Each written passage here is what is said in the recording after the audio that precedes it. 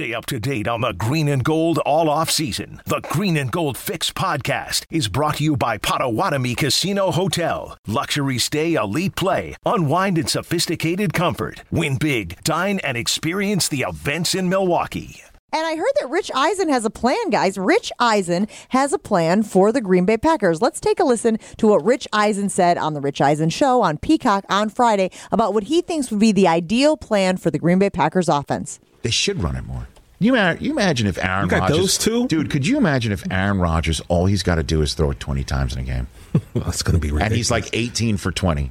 Yeah, right. You know what I'm saying? Like, and 18 for 20, 3 touchdowns. That's it. 290, no picks. Could you imagine if they can get out of Dodge on a couple of Sundays or Thursdays or Mondays or what have you, with Rodgers throwing it 20, 25 times? That's it. Because Jones has got 20 carries and A.J. Dillon's got 20 carries. And you know the way it works is Jones and Rodgers, the two Aarons combined together to put the Packers up early.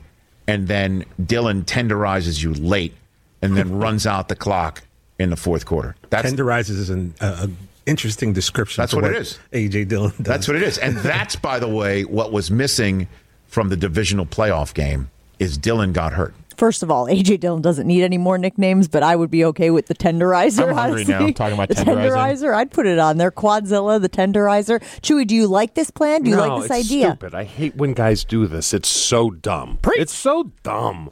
It's so lazy to say run the ball more. The defense is going to dictate how much more you're going to run the ball, right? If there's one extra guy in the box because there's no Devontae Adams out there and you got just a bunch of average receivers where you can do that, then you can't run the flipping ball. What do you think they're going to do going into a game? And I tell you guys every year, you go into these dual, triple threat type things. All right, we're going to stop Ezekiel Elliott and someone else. You can't stop everyone. So what do you think they're going to do? Say, hey, we need to stop Deshaun or who's there as Z receiver? Helen Lazard? Yeah, no, he's the X. Sammy Watkins. Sammy Watkins. You think they're going into games go, we have to shut down Sammy Watkins? No, they're going to go, hey, we can't let them run wild. We're okay with their receivers. We match up good. Let's load the... You know what I'm saying? It's just so lazy. How many... What's the goal, Chew? How many offensive plays do you want to run in a game? 70. Okay, so according to Rich Eisen's plan... There are only 5 plays left because you're giving the ball to Aaron Jones 20 times, Dillon 20 times, and then Rodgers throwing it the high end 25 times. Like, first of all, when's the last time an NFL team only threw the ball a third of the time that they play? That's just it's nice to say, and it's just not what the reality of the NFL is. Yeah. This isn't Pittsburgh. Pittsburgh still runs, they want to run the ball, right? This is Green Bay with the MVP. We hear it every year.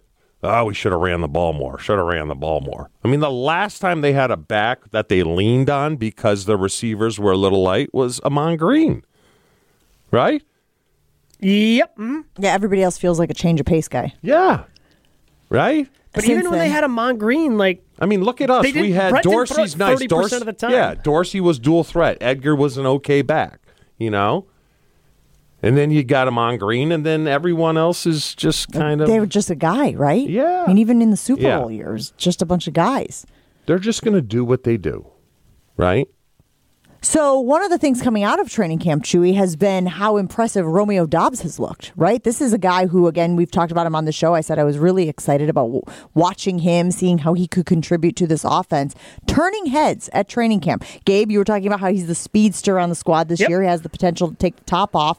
But, Chewy, I get a little leery because every time I read an article about how great Romeo Doubs has looked, or every time I hear Aaron Rodgers say, we are really liking what we're seeing from Romeo Doubs, I think about your phrase, all Oneida. And I think about, how do I know when a guy is good? So right now they're not in pads, right? They'll put pads on soon, right? What did you guys tell me? A couple days, soon-ish? Tomorrow, right? So less than a couple of days. Tomorrow they'll throw the pads on. Soon adjacent. When will I know if Romeo Doubs is a legit threat in this offense versus an all Oneida?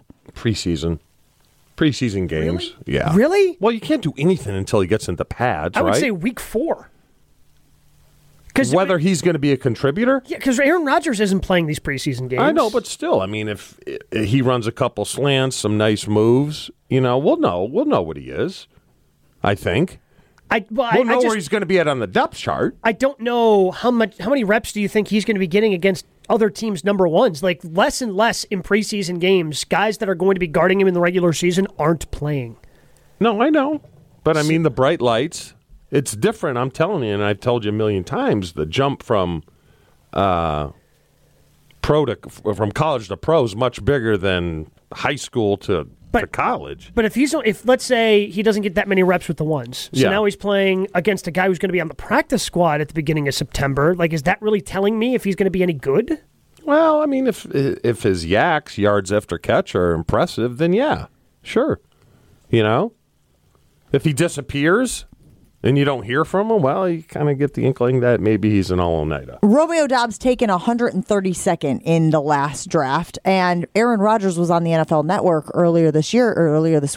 this weekend, talking about how he was shocked now, having watched Romeo Doubs, that so many teams passed on him. Okay, like those type of endorsements, I know it behooves Rodgers, it benefits him, and it benefits the perception of the Green Bay Packers for him to say things like that, but I also don't find him to be effusive in fake praise. That's never been something that I would characterize Aaron Rodgers. He's not blowing up a guy because it helps the team and it helps the narrative surrounding the team headed into the season. So he seems to be genuinely impressed with this guy.